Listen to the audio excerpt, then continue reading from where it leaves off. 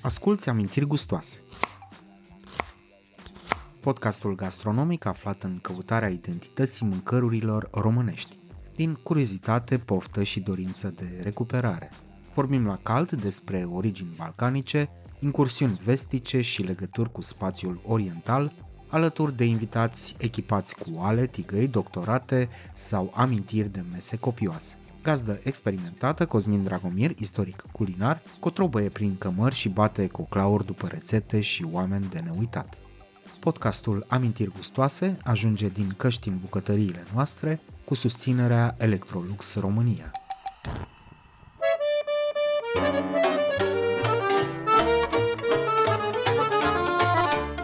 Cosmin Dragomir află de la Bogdan Simion ce preparate din pește au fost pomenite într-un cântec vechi despre Miu Haiducul. O masă de pește altminteri foarte interesantă. În curte la știrbe vodă s-a strâns boierii la vorbă, dar la masă ce mănâncă numai pește și păstrugă, galbină de caracudă, știuculiță lunguiță să ia bine în furculiță și cu icre de moruni ca auzit în bătrâni ca la e pește mai bun. Se lămurește ce surprize a avut Bogdan de-a lungul și de-a latul poveștii gastrofonice, sugestiv intitulate Fragmente, și îl provoacă pe invitat să intre în detaliile specificului bucătăriei rome și să explice cum s-a trecut de la nunta mobilă, cu care se mergea prin sat. Și zice soacra, hai și până la naș. Păi cât de departe sunt soacră? Păi uite aici, la 17 km, aproape, imediat ajunge.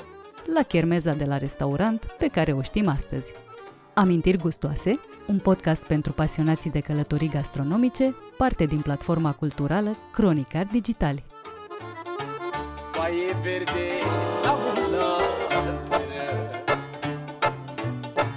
Foaie verde, sabula astră. Mama fără boși și farsă.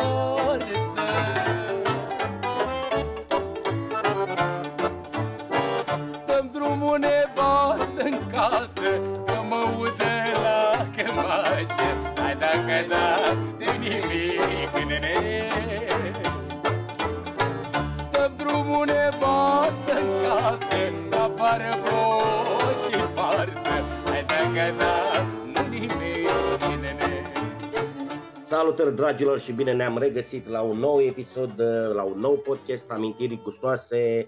Astăzi l-am lângă mine pe unul dintre oamenii care îmi sunt foarte dragi și pe care l-ați și văzut dacă ați fost cu noi la masterclass-ul Amintiri gustoase din primăvară. Este vorba de Bogdan Simion, lăutar, dar și doctor în litere, mai degrabă performer est-european, cum singur a zis despre el, un biet performer est-european, dar și mai important Romanian, și nu numai trotter, în căutare de muzică autentică, dar și de bucate tradiționale. Salut, Bogdan, mulțumesc mult tare de tot că ai acceptat invitația noastră. Te salut, Cosmin, și eu îți mulțumesc de invitație. Performer este european, suntem est-europeni și acum o să mă refer cumva la gastronomie, când ar trebui să ne prezentăm. Sau ce suntem? Suntem balcanici? Păi, în primul rând că vreau să încep cu chestia asta, că mă bucur că în ultima vreme bucătăria românească începe să fie din ce în ce mai apreciată și îți spune un om care cântă de 14 ani la evenimente de tot felul, începând cu, în ordinea importanței pentru noi ca trupă lăutarii de mătase, concerte, festivități, festivaluri de street food, festivaluri de toate felurile, petreceri de corporații, petreceri de firme mici, nunți, botezuri cu mătrii. La toate aceste manifestări ale poporului român, eu observ, făcând meseria asta de, iată că intru în al 14-lea an, de când o fac profesionist, adică plătit în sensul ăsta, observ în primul rând că bucătăria românească începe să fie din ce în ce mai apreciată și mai căutată. Acum 6-7 ani de zile foarte rar găseai bucătărie românească, indiferent ce o însemna aia. Mă bucur că tot de vreo 7-8 ani constat eu că niște șefi, mai mult sau mai puțin celebri de la noi, încearcă să aducă în prim plan bucatele tradiționale. Unii dintre ei le și reinterpretează, cum spun ei, încercând să le aducă în plus și o notă de modernitate sau să facă un plating ceva mai spectaculos. Și observ chestia asta, vreau să spun că doar în ultimele 2 săptămâni am fost la 4 evenimente unde peste tot, fie că eram în comuna Cobor, județul Brașov, fie că eram în centrul Iașiului la o berărie, mai venea cât un bucătar invitându-mă să descoper savori, domnule, hai să uite gustul străvechi, gustul neuitat, gustul bătrânesc, sigur îmbrăcat în alte haine. Și cred că cu toate minusurile care ies din povestea asta, cred că este totuși un mare plus. Eu laud de fiecare dată când pot aceste inițiative, pentru că eu consider că e foarte mare păcat ca asemenea moștenire culturală să fie dată pe apa sâmbetei, așa cum părea în anii 90 și începutul anilor 2000. Acum, dacă suntem est-europeni, balcanici, central-europeni sau ce-om fi, eu spun asta și la muzică. Munții Carpați au reprezentat o frontieră cât se poate de practică și la propriu și la figurat. Dacă ajungem în Mezoșeg, în Câmpia Transilvaniei, în partea de nord a țării, Maramureșul Voivodal, Lăpuș, Oaș, Zătmar, Codru, Chioar, să zicem așa, atunci da, bucătăria românească e o bucătărie centrală europeană, cert influențată de bucătăria ex-imperiului austro-ungar. Dacă însă ieșim în afara arcului carpatic, în țara românească, în Moldova și îndeosebi în Dobrogea, ne întâlnim cu bucătăria orientală. Aceste lucruri se văd în cele mai vechi și găsesc eu mai importante, mai ales pentru ultimul popor care a dezvoltat scrisul și cititul din Europa, cele 3 elemente culturale esențiale pentru noi ca popor: haine, adică portul țărănesc, haina țărănească, mâncare și muzică. Pentru că de literatură, poezie, teatru și film vorbim mai târziu. Te-am ascultat la vorbitorincii și cumva cred că se aplică o stratificare, o regionalizare, dacă vrei, valabilă pentru muzică și pentru mâncare, în sensul în care să vorbim de specific pe microregiuni. Iar microregiunile pot însemna un județ sau o bucățică dintr-un județ sau o arie mai mare sau mai multe județe, nu știu, un loc comun. Plus că nu trebuie să uităm niciodată, este foarte adevărat ceea ce spui, nu trebuie să uităm niciodată argumentul transfrontalier. România și, în general, națiunile sunt produsul sfârșitului secolului XVIII, dar îndeosebi produsul secolului al XIX-lea. Bucătăria românească cu siguranță e mai veche decât statul român. La fel cum muzica românească e mai veche decât statul român. Așadar, bucătăriile vecine sunt extrem de importante pentru a înțelege bucătăria românească. Bucătăria maghiară a influențat masiv bucătăria din Transilvania, bucătăria turcească, bulgărească, grecească a influențat foarte mult bucătăria din Valahia și Dobrogea, iar bucătăria rusă și ucrainiană și-a lăsat foarte puternic amprenta în Moldova. Același lucru se poate spune și despre muzică, 1 la 1. Se cântă despre mâncare? Sigur că se cântă despre mâncare. Despre băutură știu sigur. Despre băutură știu sigur, e omniprezentă băutura, dar despre mâncare... Se cântă despre mâncare și știu că există niște texte extraordinare, unele dintre ele foarte vechi, unde chiar sunt descrise rețete de-a dreptul.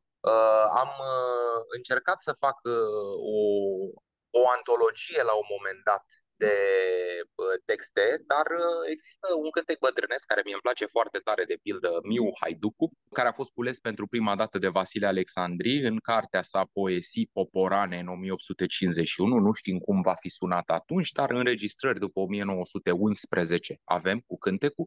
S-a mai fi schimbat arhitectura muzicală în 60 de ani, dar nu cred că s-a schimbat totuși atât de mult. Începe cu descrierea unei mese de pește. O masă de pește, altminteri, foarte interesantă. În curte la știrbe vodă s-a strâns boierii la vorbă, dar la masă ce mănâncă numai pește și păstrugă, galbină de caracudă, știuculiță lunguiță să ia bine în furculiță și cu icre de moruni, ca auzit din bătrâni, ca la e pește mai bun.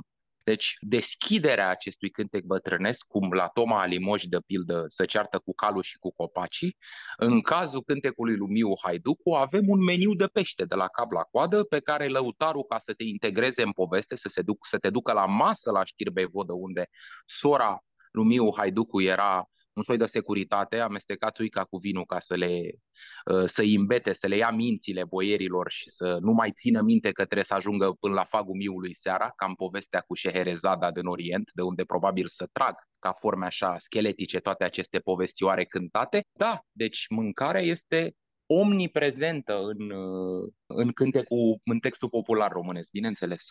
Uite, vorbeai de locurile în care, sau pretextele la care cânți, de la petreceri de corporații până la sala Palatului. O să vorbim și despre sala Palatului, dar vreau să mă întorc cumva la nuntă, pentru că probabil că este foarte reprezentativ, să spunem așa. Ai observat cumva schimbări în meniul de nuntă, la nunțile noastre? Și aici cumva e o nebunie a mea, o obsesie a mea, acel aperitiv de 800 de grame cu doboș și cu trandafiri din salam.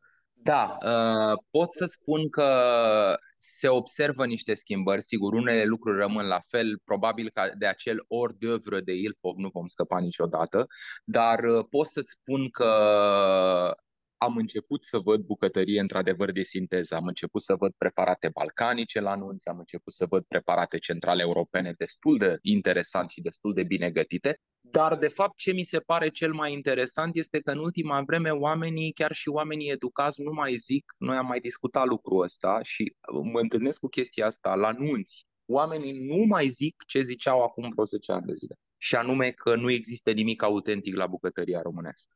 Oamenii au început să înțeleagă că chiar dintr-un mix, dintr-un amestec, nu înseamnă că nu există un element de autenticitate. Dar asta cred că se datorează mai mult șefilor decât consumatorilor. O spun cu toată răspunderea, e cumva invers decât în muzică, pentru că în muzică muzicienii de regulă au tendința să cânte ce cred ei că ar vrea să asculte oamenii. În România am avut norocul ăsta de vreo 10 ani de zile de niște șefi care și-au dorit să redescopere aceste gusturi străvechi și să scoată la iveală unele rețete păstrate transgenerațional, multe dintre ele exclusiv pe cale orală.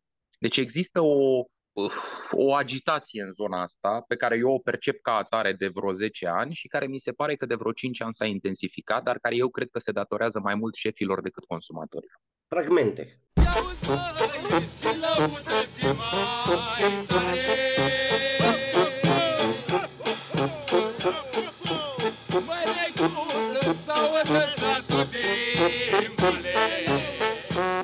Fragmente, dacă nu știți despre ce este vorba, căutați-l pe YouTube. Ba mai mult, uite Bogdan, cu ce se mănâncă Fragmente? Ce cu toată povestea asta? Fragmente se mănâncă cu muzică țărănească, musai din zona de unde există și mâncarea. În fiecare episod eu și prietenul Mihai Toader ne ajungem într-o zonă, nu știu, Dobrotești, județul Teleorman, Valea Frumoasei, Valea Sebeșului, unde se taie alba cu Hunedoara, Maramureșul Voivodal, habar n-am, ajungem undeva. Eu investighez cu deosebită atenție ce cântă lăutarii sau muzicienii de tradiție, deși de cele mai multe ori lăutarii, iar Mihai investigează ce mai gătesc babele sau oamenii, deși de cele mai multe ori babele, ca să zic și la mine cu de cele mai multe ori lăutarii, de cele mai multe ori babele. Așa se face că încercăm să găsim niște fragmente din ce am putea noi să spunem că ar fi reprezentativ pentru bucătăria și muzica microregională a României, să zicem așa. Vreau să-mi povestiți și mie cum este o zi în viața dumneavoastră aici. Care sunt activitățile într-o zi obișnuită de iarnă, să spunem, până la sfârșitul zilei. Vă rog, oricare. Eu mă trezesc prima. Păi, normal. Deci... No, dimineața ne trezim la ora 6, pe urmă bem cafeaua și noi și plecăm la animale. Ce surprize ai avut? Foarte multe. Nu cred că mi-ar ajunge spațiul podcastului nostru să vorbesc despre toate surprizele pe care le-am descoperit. Pot să spun că în continuare cele mai interesante zone sunt zonele cele mai sărace, sunt zonele care au fost abandonate de politicieni, de autoritățile centrale, de autoritățile locale, aproape de tot. povestea asta gastrofonică, nu culinaro-muzicală, în care un șef și un muzician încearcă să îmbine lucrurile și să arate că noi de fapt asta încercăm să arătăm cu Fragmente, că acest microregional e singura punte care poate exista între trecut și viitor. Pe mine cel mai tare m-au impresionat comunitățile din Câmpia Dunării. Eu sunt foarte legat de Câmpia Dunării, deși n-am origine acolo, nu mă trag din Vlașca, nici din Giurgiu, nici din Teleorman. Mă trag din Oltenia pe mamă și din partea de nord a județului Argeș, fosta regiune Mușcel din perioada interbelică. Dar eu pot să spun că una din zonele mele preferate din România, atât culinar cât și muzical, trebuie să fie Teleormanul.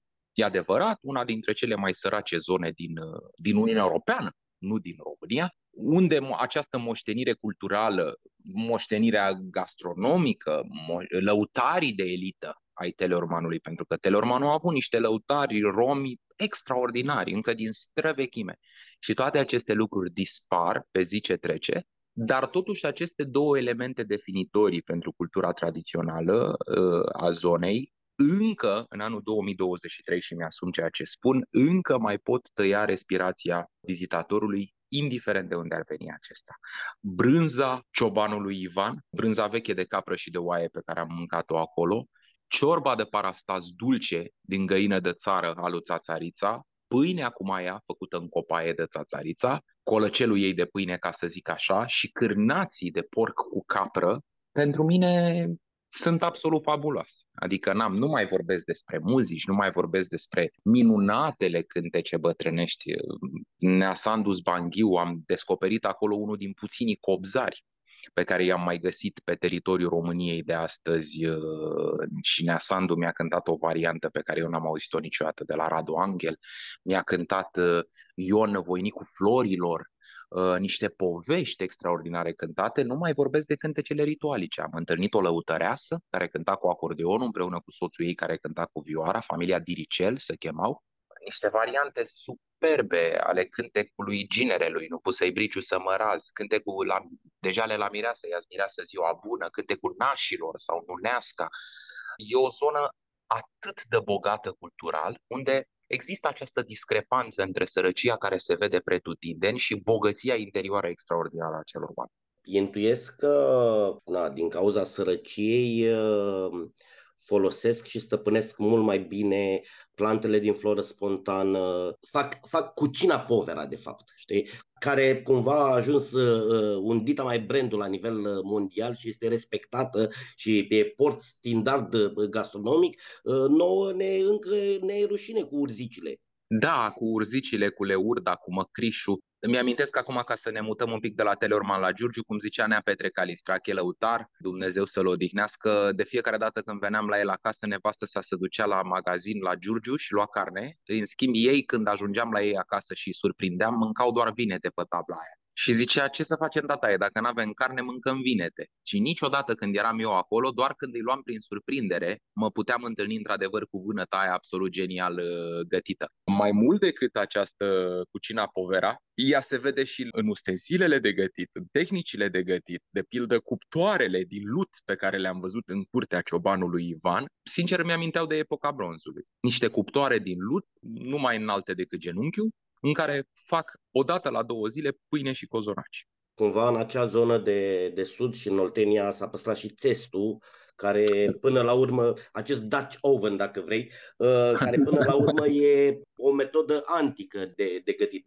Sigur că da, și pentru că ai pomenit de Oltenia, noi am fost în Oltenia, am ajuns inclusiv în Munții Gorjului. Iar o zonă extrem de interesantă pentru mine din punct de vedere muzical. Doina, ca patrimoniu imaterial UNESCO, a primit cel mai mult credit din partea Munților Gorjului, spun asta de fiecare dată. Probabil că zona din România unde Doina e cea mai vie, n-aș vrea să se supere bucovinenii și maramureșenii pe noi, dar acolo mai sunt realmente 3 babe care mai cântă Doina. Doina e vie și trăiește la o intensitate, acum nu chiar clocotitoare, dar la un foc așa scăzut. În partea de nord a Olteniei, pentru mine cea mai interesantă, ciudată, abrazivă, zgrunțuroasă zonă, pentru că sunt oltenii de la munte. Pentru mine e foarte ciudat știind că 80% din Oltenia înseamnă șes, scorpioni care ies din pământ, secetă și plaiuri nesfârșite, pământuri nesfârșite, să întâlnesc olteni de la munte, care mai mult de atât, în anii 30-40 ai secolului trecut, acești țărani din regiunea Gorjului își agățau gălețile și traistele în cobilițe și porneau la drum cu trenul de la gara de la Târgu Jiu sau de la gara de la Târgu Cărbunești și își vindeau marfa în piețele din București. Noi îi cunoaștem pe acești târgoveți gorjeni din fotografiile lui Willy Prager, celebrele fotografii din perioada interbelică, unde ăștia ajungeau, unii dintre ei la oboruri sau la mici piețuci, alții direct la poarta clienților și își anunțau ofertele prin niște strigăte melodizate. Deci iată o legătură directă între ingredientul proaspăt adus din Gorj și cântat. Aceste hăulituri gorjenești pe care le găsim și în doina din Gorj, și în sârbe, și în cântecele de joc, în horele de mână, probabil că au apărut la târgoveții, la negustorii de zarzavaturi, care așa reușeau să scoată gospodinele din mediul urban în stradă, prin acele ua. Probabil că există o legătură, nu știu, Vasile Ionescu a scris o teză destul de fantezistă, în opinia mea, despre legăturile între Ala și Alahuela din Orientul Mijlociu. E foarte posibil ca hăuliturile oltenilor să aibă un substrat mai vechi asiatic. Nu știu, o să mă arunc atât de departe. Profesor Ionescu a scris o chestie despre asta. Pot să spun însă că știu cu precizie, pentru că există numeroase dovezi scrise, că negustorii ambulanți cu cobilițe în spinare, care au venit în București până la începutul anilor 50, strigau întotdeauna melodizat. Nu strigau așa pur și simplu. Ca ăia cu fiare vechi, luăm fiare cumpărăt. Nu să strigă așa, că dacă strigi așa ca prostul, în 5 minute răgușești. Este o tehnică vocală ca să poți să strigi de dimineața până seara. Asculți Amintiri gustoase, podcastul gastronomic aflat în căutarea identității mâncărurilor românești. Ai apărut într-un fragment din Flavors of Romania cu Charlie Otley. Chiar în 3 episoade din cele 7. Numai că acel serial, acel documentar a debutat din punctul meu de vedere prost și și-a revenit cumva pe urmă, pentru că a debutat la Castelul Cantacuzino cu o masă cu sibas și cu midi, că asta găsim pe Valea Prahovei, în general le culegem, le pescuim pe loc. Ulterior cumva a ieșit bine, iar voi, uite ce s-a întâmplat după aceea și cu voi și cu toată găteala, a fost bine. Ce prezentăm, ce fel de mâncare ar trebui să prezentăm într-un astfel de documentar despre România? Eu cred că absolut trebuie să prezentăm lucrurile pe care le-am păstrat aici, însă vine o problemă destul de mare asupra căreia mi-a atras atenția și Charlie. Nu mai pun la socoteală că ar trebui să înțelegem că în momentul în care primești o linie de finanțare, oricare ar fi aia, tu trebuie să te duci și să faci într-un deadline. Și noi doi știm foarte bine lucrul ăsta și atunci ce găsești e bun de găsit, hai să terminăm dracului odată documentarul ăsta, pentru că povestea Wild Carpathia a continuat prin Flavors of Romania și va continua prin Flavors of Romania 2. Mai ales când o parte din finanțare vine de la statul român, e destul de greu și mie mi s-a părut că el a trebuit să facă un șah deosebit de elegant, în care să mai și spună lucrurilor pe nume, poate nu prin gura lui ca narator, dar de pildă să o încurajeze pe principesa Margareta să povestească despre cum sunt tăiate abuziv pădurile în România. Deci aș spune că da, eu aș vrea să promovăm cârciumile. Întrebarea este, și asta e o întrebare legitimă pe care mi-o punea și Charlie, câte cârciumi la Gara de Nord am mai conservat noi, cum trebuie? Eu aș vrea să conservăm muzicanții țigani din sate. Câți muzicanți țigani din sate mai trăiesc, mai sunt sănătoși și mai sunt apți să formeze un mic grup fără niciun fel de curatoriere și să poată cânta 3-4 cântece de certă valoare unui străin, unui vizitator? E foarte greu. Deci, din punctul meu de vedere, dacă mă întreb pe mine, da, eu aș promova exclusiv zarzavaturile și cărneturile din nordul Olteniei, că povestim mâncarea cu trăsături frapante, extrem de originale, pe care nimeni să nu le poată ignora sau nimeni să nu le poată confunda. Dar și aceste rețete, multe dintre ele au fost evident înnoite de timp. Întrebarea este cum reușim să înnoim un fond cultural, un patrimoniu, o moștenire culturală, fără excese, care să ne reamintească de strălucirea de altă dată a acestei bucătării originale, dar în același timp fără să nu o ducem excesiv în alte părți. Aici mi se pare că e un joc de cărți foarte complicat. Nu m-aș băga. Pe de altă parte, te întreb dacă acele preparate, sau nu, hai să începem în felul următor. E foarte frumos să promovăm acei cârnați de porc cu capră, problema e că nu-i găsește nimeni nicăieri. Exact.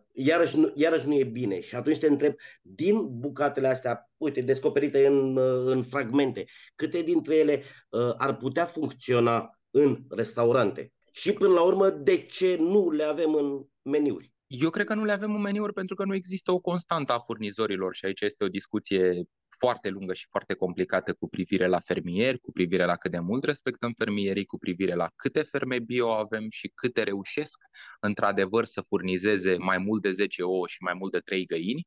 Mi se pare că dintr-o dată discuția noastră fuge un pic din zona mâncării care ar trebui să reflecte vasta istorie a țării și se duce în zona agriculturii, a creșterii animalelor și a vânătorii. Mi se pare că dintr-o dată discuția a devenit un pic despre agricultură și creșterea animalelor din punctul meu de vedere și e un subiect la care să-ți spun foarte drept nu mă pricep. Pot să spun doar că tot l-am pomenit pe ciobanul Ivan de la Dobrotești și o să-l pomenesc astăzi. Omul ne-a spus foarte clar, eu am două fete, una de 19 și una de 21. Poți să le dai toți banii din lume, ele la bălegar, la oi nu mai stau. Punct. Cum ne-a spus foarte clar, am 49 de ani, sunt clar cel mai tânăr de aici din comunitate, nu mai vine nimeni după mine. Este limpede, nu mai vor nici fetele mele cărora le pun totul la dispoziție, adică nu trebuie să o ia de la zero. Stâna deja există, sutele de oi deja există.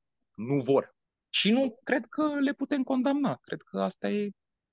Ai stat foarte mult printre lăutari, ai stat cu ei la masă, uite, vorbeam de acele vinete. Vreau să te întreb dacă ai observat, și aici o să mă refer la comunitatea romă în general, un specific. Taifasuri despre bucătăria țigănească și despre muzica țigănească s-au purtat la nesfârșit. Eu cred că la bucătăria romă, ca și la bucătăria evreiască, e vorba de un fond local peste care vine fondul original al acestor populații fără de stat. Dar bucătăria țigănească cu certitudine seamănă mai mult cu bucătăria boierească decât oricare dintre aceste două cu bucătăria țărănească românească, explicația fiind destul de simplă, boierii aveau robi. De-aia ce socotim noi țigănesc astăzi, cum e mușchiul țigănesc, cum este tocana țigănească, cum sunt mâncărurile de organe, grăsimea, cărneturile în exces și așa mai departe, le asociem cu romii, dar și cu bucătăria boierească. Popor migrator fiind, la bază, romii au împrumutat din bucătăriile țărilor în care au ajuns, ca și evreimea, fac această paralelă de fiecare dată. Când treci printr-o țară sau când locuiești vreme de decenii sau chiar de secole într-o țară, este firesc să preiei din obiceiurile locului. Deci, aș spune întâi de toate că bucătăria romă este influențată de populațiile în mijlocul cărora a trăit. În general, mâncărurile sunt simple, cum sunt și mâncărurile ciobănești, de pildă, sunt extrem de sățioase, în general cu ingrediente care se pot găsi foarte ușor pe câmp sau prin păduri. Am cunoscut un culegător de ciuperci de limbă și cultură maghiară, Siminic Guti, rom de limbă maghiară din Vadul Crișului din județul Bihor. În general, aș spune că sunt mai condimentate decât mâncărurile românești, așa cum putem spune și despre jocuri că sunt mai aspre, dansurile sunt mai ornate, conțin mai multe ornamente, calorii foarte multe, asta e valabil și la bucătăria ciobănească, dar ce am observat eu că s-a păstrat mai mult, ce am văzut la Siminic și la Jolțe, la Bihor, ce am văzut la familia lui Costică Panțâru la 10 Prăjini, acolo unde este o comunitate de romi ursari, în județul Iași. Există niște obiceiuri înainte și după masă, poate mai importante decât masa în sine, nu știu, pupatul pâinii, că nu poți să mănânci din farfuria altcuiva, carnea se rupe de ăla mai bătrân la început și poți să dai o bucățică de carne de la tine și vecinului. Niște rețete, cum e șahaimasul, de pildă, care clar amintește de viața la cort și la traiul nomad timpuriu în care n-ai o bucătărie, nu poți să gătești foarte des și când te opreai plâți, începeai să faci în ceaun această mâncare foarte consistentă și foarte hrănitoare, din care să poți să mănânci odată și să fii sătul cel puțin pentru următoarele 12 ore. Să nu uităm că romii au fost primii noștri bucătari, cu adevărat, pentru că erau robi, erau la boieri, dar ei conduceau. E și expresia că țăranul mănâncă când vrea și boierul când vrea țiganul. Da. Ciorbe, aș vrea un pic să vorbim despre ciorbe pentru că eu le consider identitare și am impresia că le ignorăm tocmai prin firescul lor. Avem atât de multe variante și cumva dacă ce fel de ciorbe, fie dulci, fie acrite, mai deosebite ai descoperit? În primul rând, ce mi se pare interesant este că, așa cum spuneam, ciorba cu care m-am întâlnit la Țațarița mi-a plăcut în mod deosebit și ciorbele de pe linia Dunării mi-au plăcut foarte mult pentru că alea de parastas sunt dulci, se fac obligatoriu la foc deschis și rețeta este neschimbată. Altminteri, să știi că muzica și mâncarea de mort sunt cele mai sigure să ne plonșeze în timp străvechi. Pentru că la cântările închinate morților și la mâncărurile închinate morților nu prea poți să inovezi. Nu prea poți tu ca fată tânără să zici ia să o schimb un pic, că vine una bătrână și îți dă una peste cap. Mai stai cu minte și fă acolo cum am pomenit noi, de moși strămoși. La o nuntă, da, poți să inovezi. La un botez, da, pentru că e un prilej de veselie. Și atunci cred că cele mai vechi ciorbe sunt ciorbele de parastas, care în mod absolut curios nu se fac acre, ci dulci. Și eu cred că este unul din preparatele tradiționale esențiale, mai ales că eu din ce am constatat și cât am umblat eu în sate, ciorba nici nu are o oră anume în care se servește. Că poți să mănânci dimineața, poți să mănânci după masa, poți să mănânci seara. Nu mi se pare că e neapărat un moment, adică e un preparat de cină sau de mic dejun în sensul ăsta. Și, sigur, din nou e o identitate compusă, pentru că, din nou, cu ciorba trebuie să ne batem și nu o să plec de la șorbasău tătărăs și turcesc, dar cel puțin cu basarabenii, cu sârbii, cu macedonenii și cu bulgarii, pe ciorbe trebuie să ne cam batem. Adică e o moștenire UNESCO cum e martenița mărțișorul. E șa noastră. M-a distrat foarte tare o descoperire în Macedonia. Până de curând, până acum vreo 20 de ani, nu exista ciorbă la prânz sau la cină. Ciorba era mic dejun. Restaurantele serveau ciorbă doar până în ora 11 și cumva acum modernitatea a făcut să găsești ciorbe în restaurante chiar și până la ora 1. Am întâlnit lucrul ăsta în Skopje de curând. M-a bulversat un pic. Muzica și mâncarea sunt strâns legate. Lăutarul vine și cântă la masă. Câteodată masa are și mâncare sau e post mâncare și doar de șpriț și de țuiculiță. Dar ce se cântă la masă, și acum cumva mă refer la mesele ceremoniale de nuntă, de cumetrie? Păi ca să ne referim tot la partea de sud a țării, în primul rând aș face o precizare pentru, poate avem ascultători mai tineri. La români până acum 50 de ani nunțile în cea mai mare măsură erau mobile. Ideea de a merge noi într-un loc și a scrie pe un plic o adresă cu o stradă, un număr și să intrăm într-un local, să bem și să mâncăm și să dansăm pe muzică este o treabă de tot nouă care nu are mai mult de 50 de ani, cu siguranță. Și acum 50 de ani ținea mai mult de activiștii de partid și de oamenii care se împingeau pe ei înșiși cu binișorul către Occident, fără să își dorească neapărat asta decât din anumite puncte de vedere. Sigur că era și un moment în care se stătea, deci nunta fiind mobilă, automat devenea destul de complicat să duci mâncare de acolo-acolo, să gătea la mireasă odată, să gătea la ginere odată, să gătea la nași odată, după aia toată lumea mergea în centrul comunității la fântână, după aia se duceau la brad, se cam umbla. Există și niște vechi glume între lăutari cu ăștia săracii care au mai prins genul ăsta de chinuială, de mers pe jos cu țambalul de gât sau cu acordeonul în brațe, tu asudat și muncind în vreme ce tuturor celorlalți li se pare că e o briză micuța plimbare și zice soacra, hai și până la naș. Păi cât de departe sunt soacră? Păi uite aici, la 17 km, aproape, imediat ajunge. Dar la un moment dat, totuși, lucrurile se stabileau și, în general, se stabileau la masa mare. Masa mare, în general, era pusă undeva în câmp și tronau ginerele împărat, mireasa împărăteasă, nașii, socrii mici, socrii mari. În spinarea lor veneau lăutarii, care în trecutul îndepărtat cântau doine, un pic mai încoace cântau cântece bătrânești, începând cu secolele 18-19, mai ales odată cu dezrobirea după 1856, 57, 58 au început să cânte cântece bătrânești pentru țărani, adică acele povești băznite, bazme cântate, și în vremea din urmă au inventat,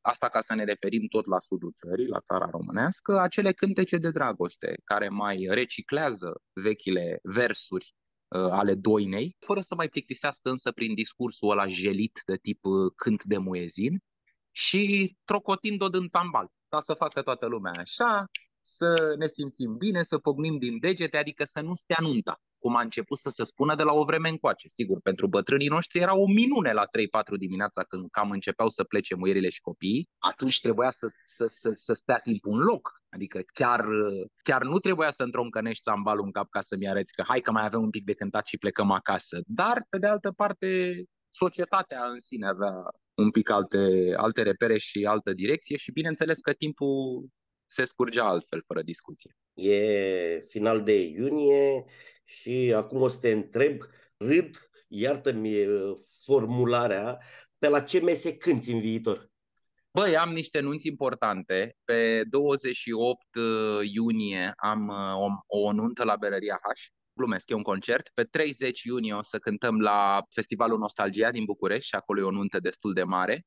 Înțeleg că s-au anunțat niște mii de persoane. Pe urmă o nuntă de niște sute de mii de persoane va fi la Never Sea pe 7 iulie. Și pe 4 august, hai să mai zic așa ca să le ținem doar pe astea din apropiere, vom cânta la Festivalul Film în Sat, festivalul lui Toma Cuzin, singurul festival cultural rural din România, în comuna Peștișan, în județul Gorj, de acolo de unde se trage Toma, pentru că ONG-ul care organizează povestea asta se numește Dacă eu pot, poți și tu. Dar, bineînțeles, pentru mine, nunta cea mai importantă, nunta mare, masa mare, va fi, bineînțeles, pe 15 noiembrie la Sala Palatului, unde, pe lângă colegii mei lăutarii de mătase, voi avea invitate și 3 grupuri de tradiție de pe teritoriul României, un taraf mic din Gratia, județul Teleorman, un trio de zongorași din Maramureșul Voivodal, e vorba de grupul Iza, destul de cunoscut pentru aficionados și ascultătorii de muzici acustice de tradiție orală de pe teritoriul României, și un taraf de unde se taie județele Botoșani cu Suceava, deci din Moldova de sus, putem să spunem așa, unde se întâlnește Bucovina cu Moldova, condus de contrabasistul Ionuț Chitic din nordul Moldovei. Vom încerca să cântăm cu lăutarii mei, voi cânta muzici legate de București, muzici românești, țigănești și evreiești, iar cu cele 3 grupuri de lăutari vom cânta, bineînțeles, muzici din Teleorman, muzici din Maramureș, muzici din Botoșani, pentru că e una din regulile mele de bază. Nu îi aduc pe oamenii ăștia pe scena Sălii Palatului ca să-i smintesc. Nu îi voi pune vreodată să cânte rap sau house sau techno. Adică eu trebuie să mă mulez pe ei, pe repertoriul lor și pe ceea ce, nu pe ceea ce pot, pentru că ei pot enorm, dar pe ceea ce strălucesc, ca rezultatul să fie înălțător. Asculți Amintiri gustoase, podcastul gastronomic aflat în căutarea identității mâncărurilor românești.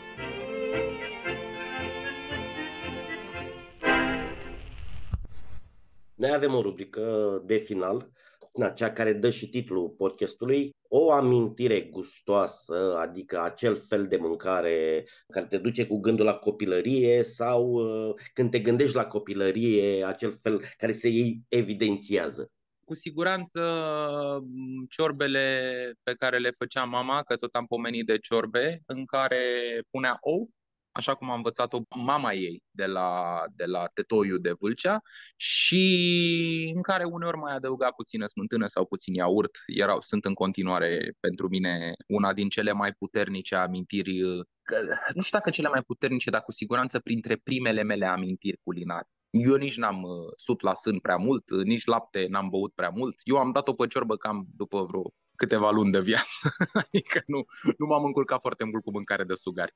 Cum era oul? Pentru că am întâlnit, adică era zdrențe, era... Zdrențe, cu siguranță. Suntem în Oltenia, clar. De ce zic? Pentru că am întâlnit în câteva ciorbe dulci în Teleorman, ou pus întreg. Da, știu.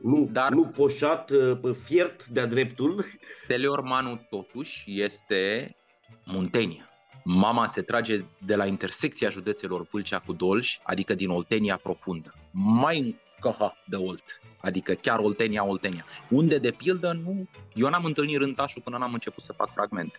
Adică, sigur, l-am mai întâlnit pe la 2-3 restaurante, dar să văd rumenirea făinii din cereale sau să văd, nu știu, acrire cu oțet, acrire cu borș, acrire cu roșii amestecate cu corcodușe. Sunt foarte multe lucruri pe care le-am descoperit în alte bordee decât în ăla în care am crescut.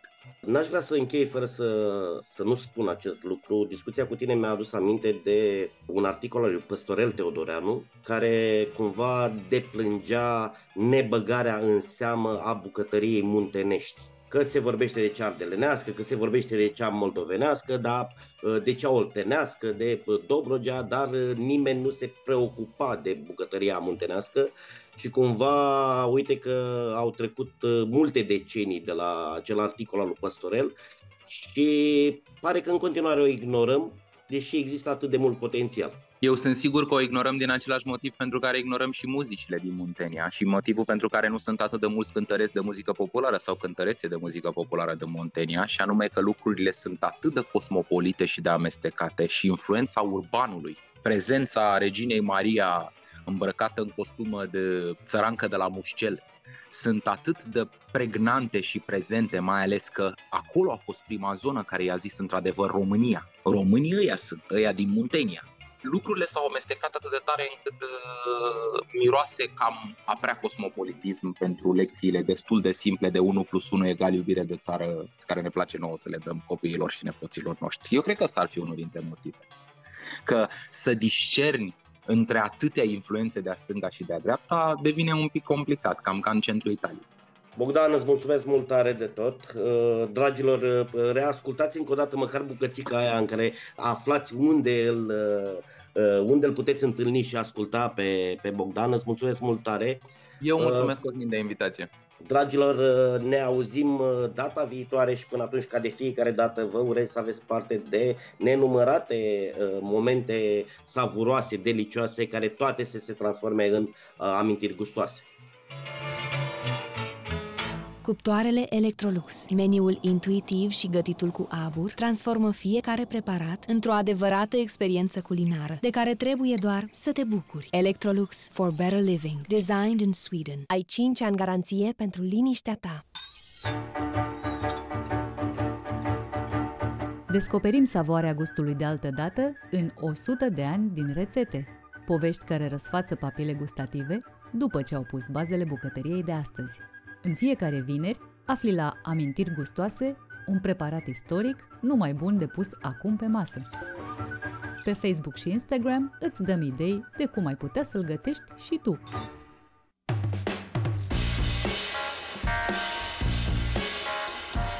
Brâncoveanul mânca stridii, ardelenii știau de păienjeni de mare în secolul XIX, iar la Focșani, la 1900 și un pic, era recomandat homarul. Țăranii aveau parte de variantele naoșe, fructele de baltă, raci, broaște, scoici și melci. Azi, la 100 de ani din rețete, vă propun o scurtă incursiune în istoria fructelor de mare consumate pe la noi. Fac parte din generația cu cheia la gât și până după anul 2000 am crezut că creveții sunt chestiile alea albe care se expandează la prăjit și pe care le găseam și în alimentarele comuniste. Apoi, încet, încet, pastele cu fructe de mare, frito miso sau calamarul umplut cu feta au intrat în meniurile restaurantelor românești, de nu mai au loc tochiturile și mititeii de langustine și baby caracatițe în locantele cu specific tradițional. E simplu, fructele de mare ajung din Grecia, din piața din Salonic, de exemplu, la București în 80 ore, iar Grecia nu e singura țară exportatoare de la care ne aprovizionăm. Pe timpuri era nițel mai greu, dar deloc imposibil. Acum 100, ba chiar și mai mult de ani, fructele de mare ajungeau la noi conservate, afumate în saramură, dar chiar și proaspete pe blocuri de gheață.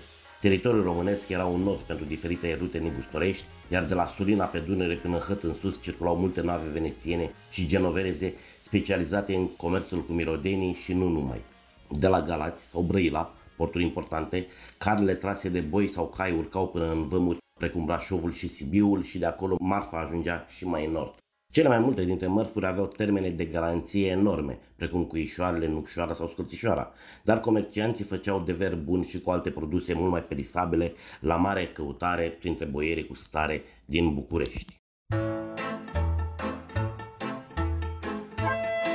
Asculți Amintiri Gustoase, podcastul gastronomic aflat în căutarea identității mâncărurilor românești. Exista, pe timpuri, mare poftă de mâncăruri grecești ca acasă printre fanarioții veniți în suitele domnitorilor unși de marea poartă. Se dedulciseră ei la traiul bun din țara românească sau Moldova, dar duceau dorul măslinilor, curmalilor și caracatițelor de acasă. Și cum creveții sau calamarii nu cresc nici în Dâmbovița, nici în Dunăre și nici prin bălțile din apropiere, se aprovizionau din străinătate. Parte din aceste tufandale veneau pe mare, altele chiar în căruțe pe uscat traversând Balcanii. Dovezi de netăgăduit găsim în documente vechi, spre exemplu o listă de nart, taxă de vămuire, ce datează din 1776 de pe timpul lui Alexandru Ioan Ipsilant, voievodul țării românești, publicată în volumul din istoria comerțului la români, mai ales Băcănia. Ce găsim pe această listă? Un de lemn, orez, măsline, lămâi, cofeturi, cafea, capere, smochine și așa mai departe. Printre ele identificăm și ceea ce ne interesează pe noi acum, caracatița bună și caracatița mică. Fructele mare regăsim și în catalogul vămilor pe latul 1784. Caracatița bună și cea mijlocie apar într-o scrisoare negustorească din 1802, iar lista poate continua. Radu Leon, fiul domnitorului Leon Tomș, a ajuns pe tronul Valahiei sprijinit de fanarioți și l-a ocupat timp de 5 ani, între 1664 și 1669. Acesta era poreclit Radu Stridie, derivat dintr-o altă denumire mai explicativă, Radu, negustorul de scoici.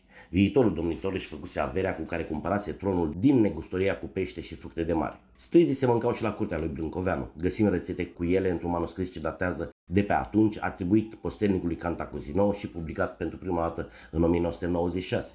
Cum se găteau? Stridii. Să iei stridile după ce le vrei spăla bine, să le pui pe grătar, să le frigi. Deci, scoate-le coaja, cea de deasupra, și o dezlupește după de desubt. Deci pune piper, zeamă de naramză acră, o specie de citrice, și cu apa lor ce își lasă calde, le du la masă. Nu toate stridile veneau din Marea Mediterană. O parte erau culese pescuite chiar de la noi.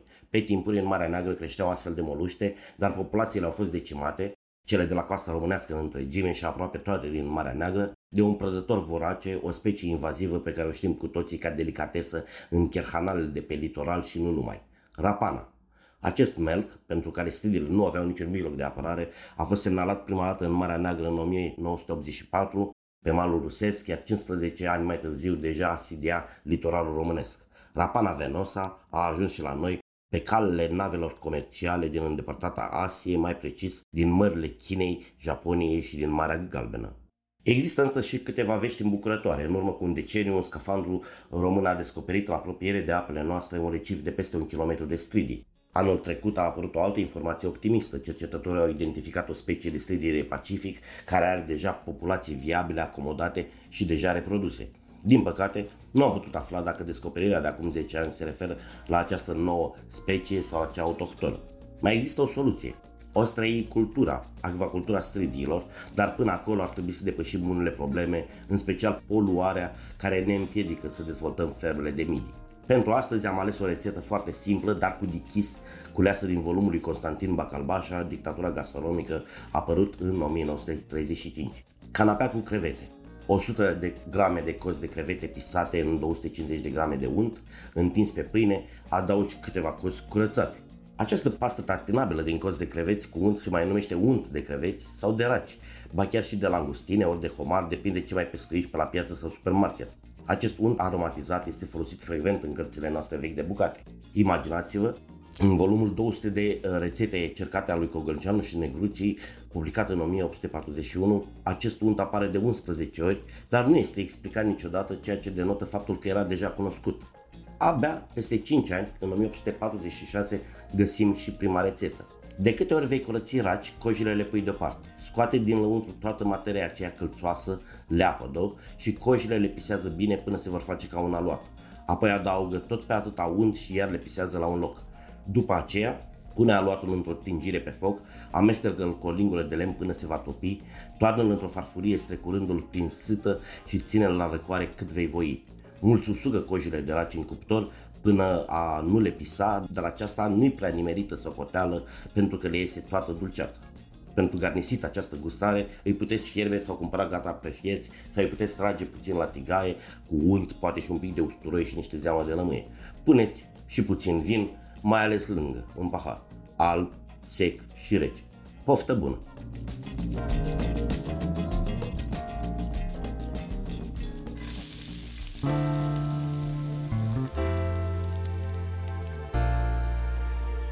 Ai ascultat podcastul Amintiri gustoase, susținut de Electrolux, designed in Sweden.